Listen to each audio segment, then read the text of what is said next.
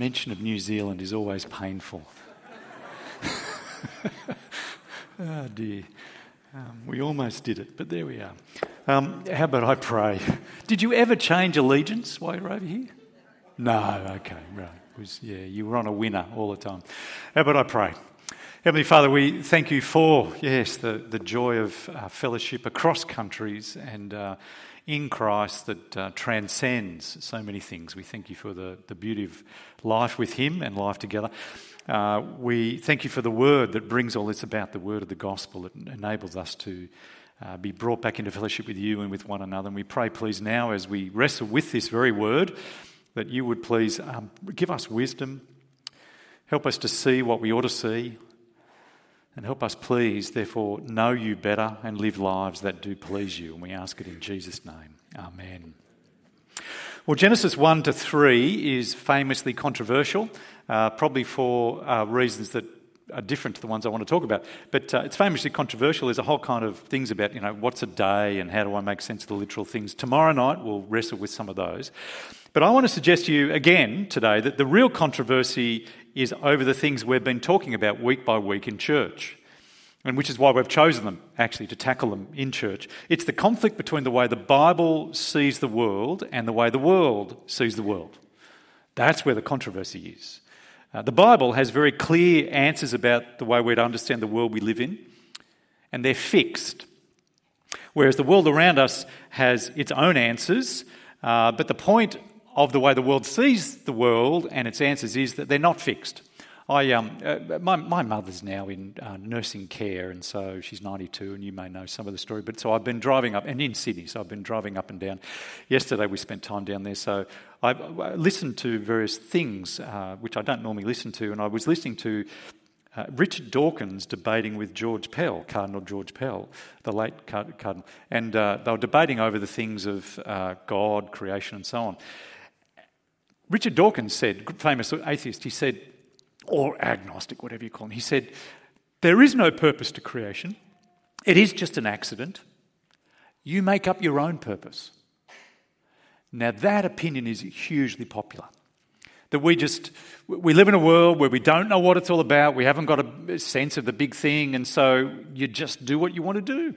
You make up whatever you want, whatever purpose, which gives you meaning, but don't judge others for their different meaning. It's about you and what you want. Pursue it your way. The difference is the Bible has very firm answers that are not malleable. It says there's something about the way the universe is, and it is that way whether you like it or not. There actually is a purpose, and it's been given to us by a creator who intentionally made us in a certain way, with a certain shape, in a world that's the certain way it is. And those things are fixed, like gravity is fixed. The Bible's not some kind of arbitrary religious document that just says, here's what you must believe if you're going to. It's actually an insight I'm offering. It's an insight into the way things are, which to ignore will bring you in conflict with reality, with the fact of the world, with the fact of who you are, and with ultimately God himself. So it's bringing us into true insights, not just arbitrary ones imposed on us. And if the Bible's right, and here's the controversy you see, if the Bible is right, then life is not my own to do with as I please. We aren't free to choose whatever purpose we want. It's been given to us. You see, this cuts to the heart of who we are, which is what we'll be tackling again this week. It cuts to the heart of the massively significant controversy that's in our world. And these 3 chapters lay the foundations for us by revelation from God about how things are, and it takes us through chapter by chapter, adding piece by piece. So the first chapter we looked at, chapter 1, a couple of weeks ago, God is there, he's there before all things, he is the ultimate reality from which all takes its sense of things. That's just truth, there it is. God is there. He created things, not as an emanation of himself, but independently of himself. It's by his word, by his power, he made it up from nothing. Humanity, we're creatures, made in his image, creatures but special. These are insights chapter 1 gives us. Of all the animals, we are unique. Here's what the Bible's saying: reality, gravity, that's the way it is. Chapter 2, men and women are different, equal, made in the image of God, bone of bone, but different. Again, this isn't just an arbitrary imposition, it's the fact of who we are. And interestingly, I had this confirmed for me. I was reading about one of the Matildas this last week. There's massive things going on, isn't there, with the soccer? Can we call it soccer? The soccer comp. But one of the Matildas was saying how there needs to be more research in women's sport, because at the elite level, there's many more injuries that women are dealing with because, she said, we're different. You know, women have hips that are different, and so the sport and the imposition of sport and elite level and so on and so forth. And now, you know, that is very important for her to say. I'm not having a go at her at all. But the Bible was way before all of us in this. Men and women equal, different. This is not just an arbitrary thing. Precious, important to appreciate all of these. But now we come to chapter 3, which adds a critical insight into the way things are. It adds a piece into what we are as humans, why the world is like it is, how to live wisely in it. Now, what is it in summary? Here it is. We were made to be glorious, with dignity, worth, greatness even, as God's image bearers. But we are now fallen and broken because of it. That's the picture. Now, what I want to do as we go through this is I'm going to take us through the text, as we often do, to have a quick look at what the passage says. And I want to draw your attention, therefore, to what it teaches about what we are as humans. But then I want to look at who is God in all of this and how to practically live, given the facts the Scriptures draw our attention to. You see where we're going? Let's race through the text. It's very familiar to us. Chapter 3, verse 1, grab your Bibles and have a look at it. Now the serpent was more crafty than all the wild animals the Lord God had made. The serpent is finally introduced. We've not heard of this one before, which is important to note, actually. We'll come to that tomorrow night. But more crafty than all the wild animals, which raises questions about creation and the very good of chapter 1. But he goes to the woman, the one formed from the man, which is important to note. He, crafty as he is, he chooses where to go. Goes to the woman and says, did God really say you must not eat from any tree in the garden? Raises a question about the word of God that had been given to Adam and passed on to her. Well, she says in response, verse 2, we may eat from the trees in the garden, but God did say you must not eat the fruit of the tree that's in the middle, and you must not touch it, or you will die. So she gives her version, which is slightly different to the command that was given to Adam. It's important to notice this. He creates doubt in her mind and fosters the doubt that perhaps actually might have already been there. That's something of note. But then goes on to actually deny the word. Verse 4, you won't die. God said you will, but you won't. And then verse 5 questions the goodness of God even in giving the command. God knows that when you eat of it, your eyes will be opened, you'll be able to be like him, knowing good and evil. The implication being, God didn't really say it, and he hasn't said it for your good. Even if he did say it, he's only said it because he doesn't want you to be like him. So there's all kinds of motives that are now questioned. But when she saw, verse 6, that it was good for food, pleasing to the eye, desirable for gaining wisdom, she took it and ate it. And then gave it to her husband, who meekly ate it. And then everything changed. Verse 7, the eyes of both of them were opened. They realised they were naked. So they sewed fig leaves together and made coverings for themselves. Their eyes were open. Something profound has happened. Fear now enters the world. And so verse 8, the man and the wife heard the sound of the Lord God as he was walking in the garden in the cool of the day. They hid from him. God says, where are you? I heard you in the garden. I was afraid because I was naked, so I hid. Who told you you were naked? Have you eaten from the tree? Fear now enters. Their eyes are opened. They hide from each other and they hide from God. It's a tragic scene. God comes looking for his creatures, and they've run from him. Now, I don't know, look, people at church with us in all kinds of different contexts, you might be sitting here wondering about the truth of all of these things. I want to actually echo Ben's thoughts, very helpfully put, that one of the things that's always helped me be confirmed in my convictions about the Christian faith is the kind of writing that we're reading. This was written 3,500 years ago by a primitive man, and it is incredibly rich, clever, insightful. In just a few paragraphs, he paints with words an amazing, insightful analysis of humankind. Now, you know, I find myself going, either he was a genius or God inspired him. And I'm convinced God inspired. It's an astonishing account that has so much in it, we haven't got time to go through it all. But everything was changed by this one act. They were then banished. Well, first the serpent is cursed. We find this astonishing verse 11 response to God's question, who told you? And look at what happens to the man. The man who was made to take responsibility in the forming of a new family and care and provide. What does the man do? He says, none of this is my fault. The woman that you gave me, she made me do it. And there is manhood all down through the centuries. The woman said, the serpent deceived me, and no one's to blame. God is to blame. The Lord calls the serpent, and he is cursed, and then the woman, and then the man. We'll come to that in future weeks. They were banished from the garden, locked out from Eden, and the world is now broken.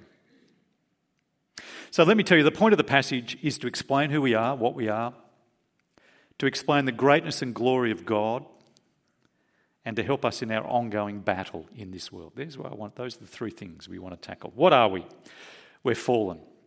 The change occurred, they were naked, and there was no shame, there was no fear. There was the beauty of harmonious, united relationships of equals who were different, coming together with trust, mutual trust, the ability to care and provide and support, and the entrusting of themselves to another. There was a beautiful harmony and unity. But after the choice to eat the fruit, fear, shame, the need to hide, loss, and devastation occurred. Creation has been impacted. What happened and why did it happen? Well, the key is understanding the fruit. The fruit is mentioned a number of times. Just notice this, it's never called an apple tree. The problem is not apples. Just be alert to that. It's given a particular name a number of times. Chapter 2, verse 17, you must not eat from the tree of the knowledge of good and evil, for when you eat of it, you will certainly die. It's called the fruit of the knowledge of good and evil. It's called that again in chapter 3. It's also, what's also alluded to is in eating it, something does happen to the man and woman where they do become like God. Have a look at chapter 3. Let me see if verse 22, the Lord God said, the man has now become like one of us, knowing good and evil. So that's a very significant phrase, the fruit of the knowledge of good and evil. What does it mean? It's not an apple. Well, historically, there are three views on the meaning of the fruit of the knowledge of good and evil, and understanding this actually helps you understand the whole story, so it's worth digging a little bit into. Kind of a very obvious one that people do land on is the thought that to eat the fruit of the knowledge of good and evil is to become someone who's now experienced evil. So it's using the word knowledge as experiential. So when I eat the fruit of the knowledge of good and evil, I now experience evil. So many people land on that place. What's the problem with that view? Chapter 3, verse 22. God is not someone who's experienced evil. So how can eating it make me experience evil now and be like God? Because God hasn't experienced. So that view can't work. It's not about experiencing evil because God's never experienced evil. So the second view, which is probably the most popular view, I think, is that the knowledge of good and evil is knowing what good and evil is. And so the idea here is that to eat the fruit of the knowledge of good and evil is to become someone who now knows what good and evil is, which is to be like God, who knows what good and evil is, so that makes sense. But the problem with that view is there is no problem with that view. What's wrong with that view? They always knew what good and evil was. God told them. To eat the fruit is evil, to not eat the fruit is good. They always knew what it was. They hadn't experienced evil, but neither is God, so that view can't be right. But they always knew what it was, so it didn't change for them. So what's really going on here? Well, the key to this is the word knowledge. Elsewhere, the Hebrew word for knowledge has a sense of the idea of determining. And I think this is the view that only properly makes sense of the whole thing and gives us an insight actually into humanity.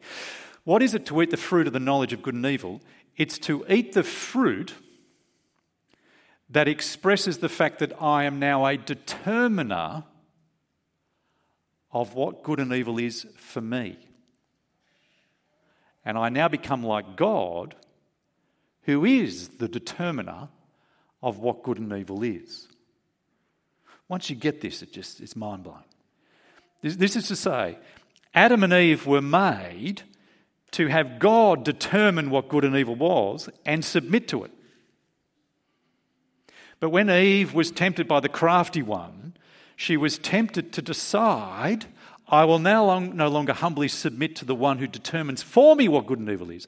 I will determine for myself what will be good and evil for me. And Adam betrays God and does the same. What happens here isn't just that they rebel against God, though that's what goes on. Their rebellion against God is driven by them now becoming the captain of their own destiny, the determiner for themselves of what good and evil was. They threw off God as the lawmaker and became themselves lawmakers. Do you see? And so they become like God in this activity. This fits with 1 John chapter 3 verse 4 in the New Testament, which says that sin is breaking the law. In fact, sin is lawlessness. Sin is to be lawless. It's to be outside the law. It's to be setting yourself up as your own lawmaker instead of bowing to the one who makes the laws. Therefore, when you hear Richard Dawkins say, there's no purpose to life, you make it up yourself, what has he just expressed?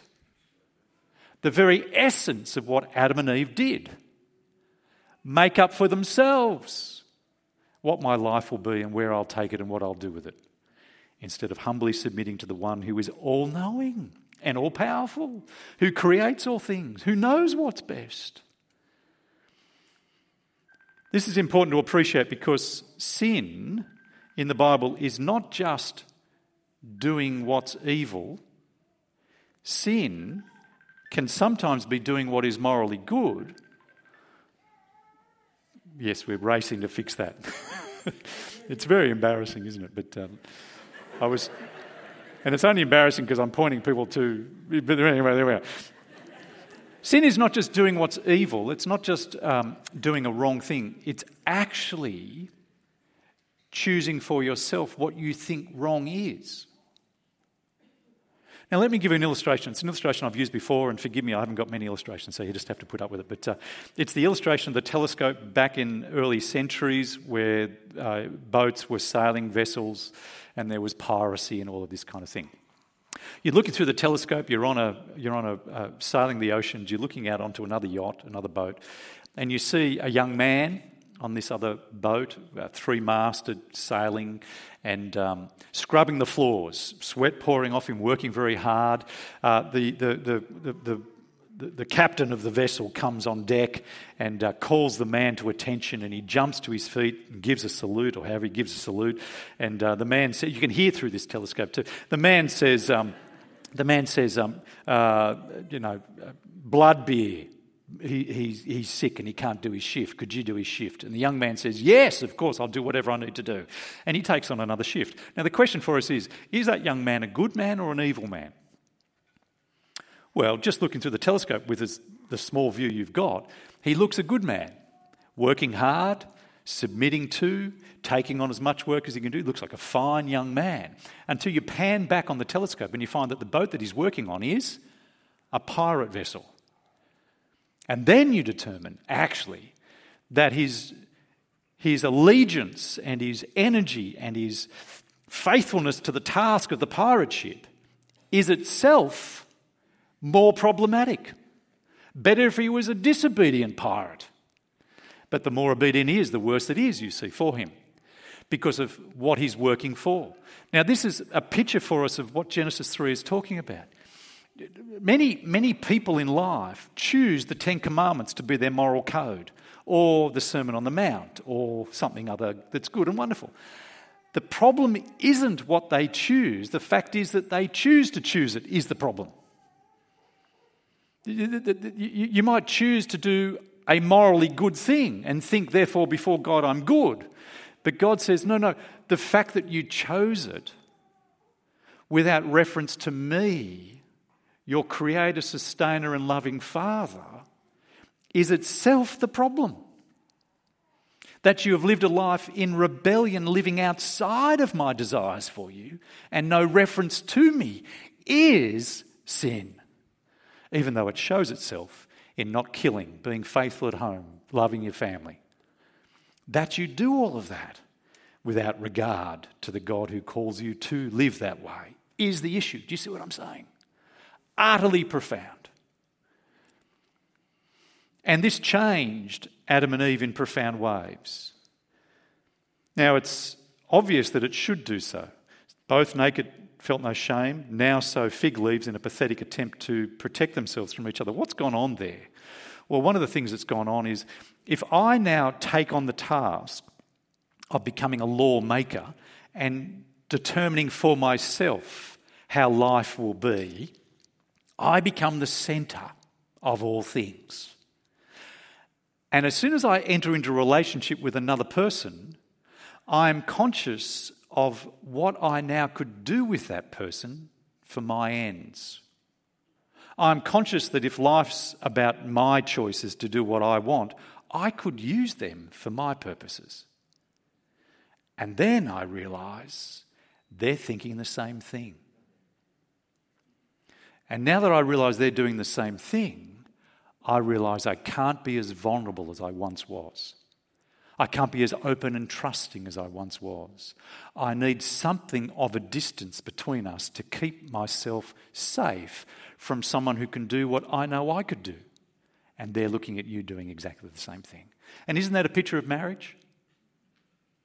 God's vision of marriage was the loving vulnerability and trust of one with the other, different, respecting and loving the differences, working together with a greater, deeper unity together. But over time, what sin brings is a fear and awareness of what I can do in hurt of one another. And so I do need some safety and protection.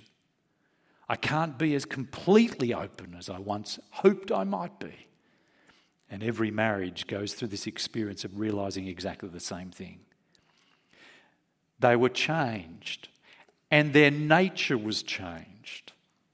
So much so that when Eve conceives and gives birth to a child, the seed of Adam and the birth of the woman produce a child who carries this change within them.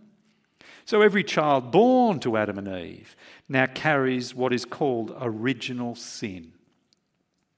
Their inner being is changed. It's passed on in full into the next generation. Adam and Eve are created without this bent, but with their decision to throw off the God of the universe and become for themselves the captain of their own destiny, they change their very being and are cast out of Eden to make sure that every child born to them lives outside of Eden with the same nature that you and I have. Now, we can't blame Adam and Eve in one sense because every one of you proves that you would be exactly them if you were put in that context. Romans chapter 5. Every child is born with this bent. You don't, I mean, I've said this before, we've all said this before, but which of us has to teach our child to lie? Which of us has to teach our child to not snatch? How many of you have to teach your kids to do wrong things? They all, I wish you'd stop sharing your toys as much as you do. No, share. Why? If you've grown up in the romanticism of the last bunch of decades, most young parents are shocked at a 2-year-old. Where did this come from? I've only just loved this child. I've been careful to follow every parenting book and it's all its advice. And this 2-year-old, where's it come from? Adam and Eve. Your loins. Natural. It is a bowling ball, a lawn ball. Who's gone lawn bowling? Yeah, okay. I went lawn bowling when I was a young man. It was one of the things young men sort of, let's go and do this really cool thing together. After that, we did cross stitch, but we went we went lawn bowling. And one of the things about a lawn bowl is that the ball is not uniform. It's got a weight on one side of it. So when you roll it, it goes straight as long as there's lots of force. But as it slows down and the force disappears, it bends towards the weighted side. There is human nature. Every single one of us is born with this I'm the captain of my own destiny. Sin, original sin, which is a weight in the human soul, which you can force to go straight, but when you let it go, it slides into selfishness and rebellion against God. Every one of us is born with this. We are biased. This is what we are. Now, this has been the controversy. You see, writers have tried to make sense of this over the years, and again, I've talked about this before, but I love this. There were 2 books written about 100 years apart. There was a book written in 1857 by a man called Ballantyne called The Coral Island. And this book was written about 3 boys, I think from memory, who were marooned on a desert island. It was around the time of Robinson Crusoe kind of books. So marooned on a desert island, and what emerged amongst these 3 young men was leadership and worth and dignity and care of one another and so on. Evil came into the picture, but it was people who arrived on the island outside of them. These are young men who just were beautiful and wonderful. Well, many decades later, in 1954, a man called William Golding wrote another book called Lord of the Flies. Now, who has read Lord of the Flies? Who has not read Lord of the Flies? Confess it now quickly. All right. What I want you to do is go home, go on the internet. Can you get it on the internet? Yes, you can. Someone tells me. Go and read it. Lord of the Flies was written as a deliberate response to Coral Island. And listen to what the man said to his wife, William Golding. It'd be a good idea, he said to his wife, if I wrote a book about children on an island, children who behave the way children really would behave. And so was born Lord of the Flies. What happens when children land on an island? A bunch of children are deserted on a desert island, left on a desert island. What happens? They descend into savagery. There's abuse and hostility and hatred and enmity. There was breaking up into different groups. The whole thing, it's a dystopian disaster. There's murder. There's jealousies, fear and insecurity. And what William Golding was saying, there is real human nature. Kids left on their own don't just go straight. Kids left on their own without the civilising impact of society, culture and parenting, who are good parents, kids on their own will roll into Lord of the Flies. The sense is, I'm trying to say, the Bible is not arbitrarily teaching original sin as if you just have to believe it. It's reporting on the way humans are and why we're the way we are. Because of our forebears who chose to rebel against the goodness of God. Marriage is intended to be no shame, where a husband leaves his wife in care and sacrifice for her good, where a wife entrusts herself to the good care of a husband, where they're both naked and feel no shame, where differences aren't exploited for selfish ends. where we're able to come together and strengthen one another. And we sense in that a glory. Yes. But it's not the way it is because of the fall, chapter 3. We're born outside the garden with a propensity towards, with a brokenness that's in us. We expect great things of people because we're made in the image of God. But we always fail those expectations because we're fallen image bearers. In the garden, we only needed one law. In life, we need many, many laws. Don't be naive about yourself and others. Now, I know it sounds negative. We're into being positive. But look where being positive is getting us. Well, in some ways, it's getting us to a good place. You affirm and be positive to a child because they're image bearers. They'll find it speaks to their soul. But if you don't discipline and punish and constrain, you'll raise up a child who is foolish and ill-disciplined. We need both because of the Bible's teaching on who we are. Power. We live in a world that's against the idea of power because power has become so corrupted. It's being used to such bad ends. And people are now of the mind that we ought to rid the world of all power and hierarchy because that's where evil comes from. Foolishness that fails to appreciate Genesis chapter 3. The problem isn't power. The problem is the person wielding the power. You know that saying, power corrupts and absolute power corrupts absolutely? It's wrong. Power doesn't corrupt. Power gives opportunity for the corrupting work of sin that's already there to be expressed in larger ways. Every one of you who looks on the horror of leadership and powerful people who abuse their power and is judgmental of them, we stuck you in the same position. It's not power that's the problem. It's you. Mark chapter 7, it's out of the heart, Jesus says, that all of these things come. You see, humans need to know who we are, and the Bible doesn't arbitrarily teach something that we just have to believe. The Bible is touching on deep truths about who we actually are. Glorious image bearers who are fallen in sin and now profoundly broken because of it. It also, though, explains the glory of God. The danger of sin in our fallen state that's natural, the danger of sin that's part of who we are is that we tend, because of sin, to only look at ourselves. This is the disposition of our heart. But what we need to do is force ourselves to see God properly in it all. We'll tend to tell a story that makes life easier to live with ourselves. And in that story, we'll tend to underplay or blame God. It's the nature that we carry.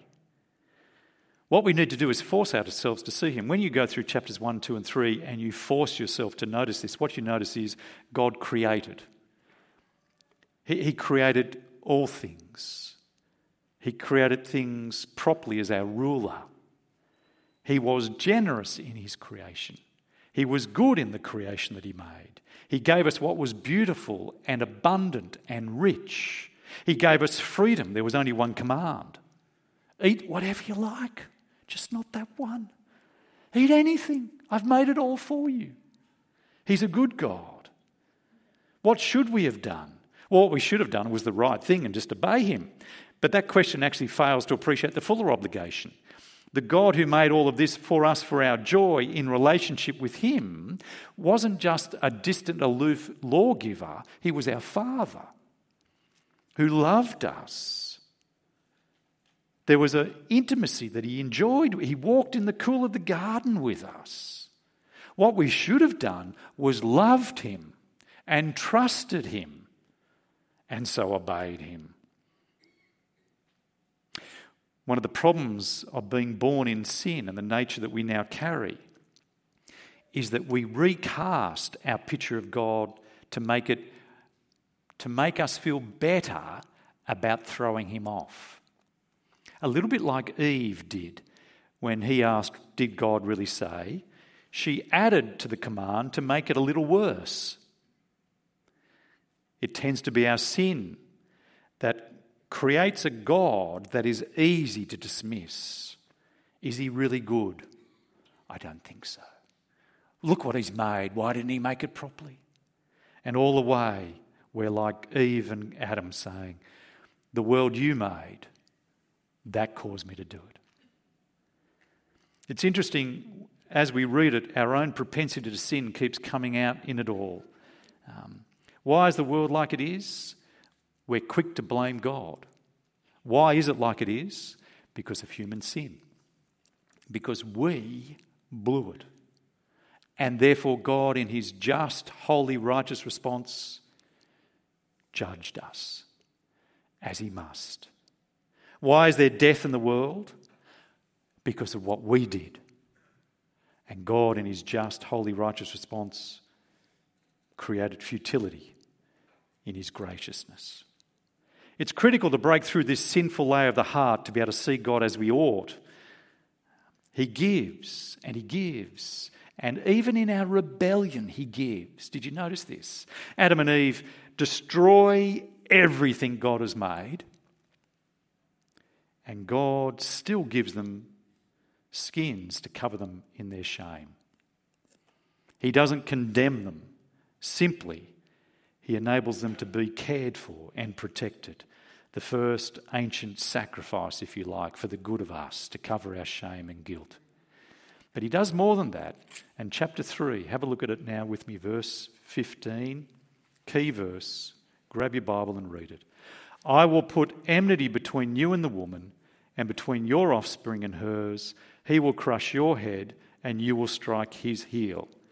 Please pause to consider what this is. In the midst of cursing the serpent, God makes a promise about the future where there will be a child born to Eve, an offspring that comes from her, that will destroy the serpent at cost to himself. It's an extraordinary thing. He will crush you, serpent, just as you strike him. What is this a reference to? The cross of Christ. It's just mind-blowing. God, in the midst of his judgment, promises, even for rebellious, sinful humans, salvation at cost to himself. So the Lord Jesus comes to destroy the works of Satan. John chapter 12, he casts out Satan. Hebrews chapter 2, the passage we read, destroys the one who has the power of death. He comes into the world and is struck by Satan, killed by Satan, if you like. At great cost to himself, his death pays for you so that we can be saved from the destruction we have wrought throughout the universe. The promised child who comes. You know, do you find yourself not believing in God? This literature is inspired. And this promise, 3,500 years ago, is fulfilled in an event that this author never knew about. How was it embedded there to make such sense of the whole of the Scriptures? God's hand at work. What are we? We are image bearers who have fallen. God is good and glorious at work to bring goodness in the midst of it all. He's the hero. And third, how do we now live? Well, the serpent is not dead. There is a real spiritual force at work, and knowing that's important. He is crafty, and he is out to undermine you. How does he do it? In exactly the same way he did in chapter 3. He'll come to you and raise doubts about what God did say. He'll outright lie about what God says and says there are no consequences, there's no judgment, it doesn't really matter. And he will cause doubt about the goodness of God. That if God has said what he has said, it's only because of his interest and not yours. He's not for you. And so if you have bought into those three lies, you will find it very hard to combat sin in your life. Because you won't want to.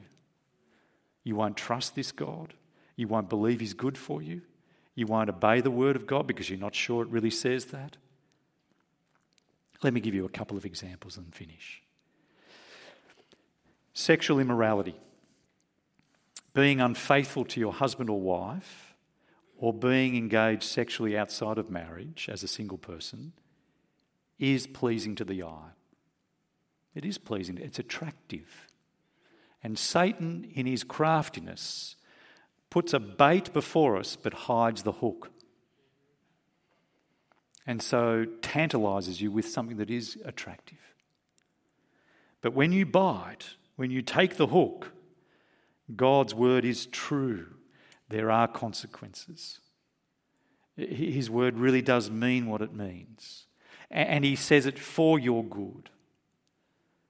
It will destroy you to go against God's word. But let me give you another side to this, the question of forgiveness.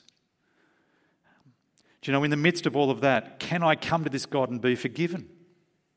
Well, Satan will tempt you to say, I'm unworthy of ever being forgiven. God will never forgive a person like me. And so you need to know the scriptures. Don't let Satan's lies. God delights to show mercy. He is this God who has done so much for us. You have never put yourself in a hole too deep that you can't come back and find forgiveness. He really does want to have you come back to him. And he will receive you from wherever you are. Believe his word, you see. Don't believe Satan's lies. Brothers and sisters, notice the tendency of our father and mother to doubt the word of God, to doubt the goodness of God, to no longer trust God, to outright hear the lies, and know the word of God in response, that you might respond properly to this God who is so good. We are image bearers who have fallen. God really is the good God. He is worthy of our trust.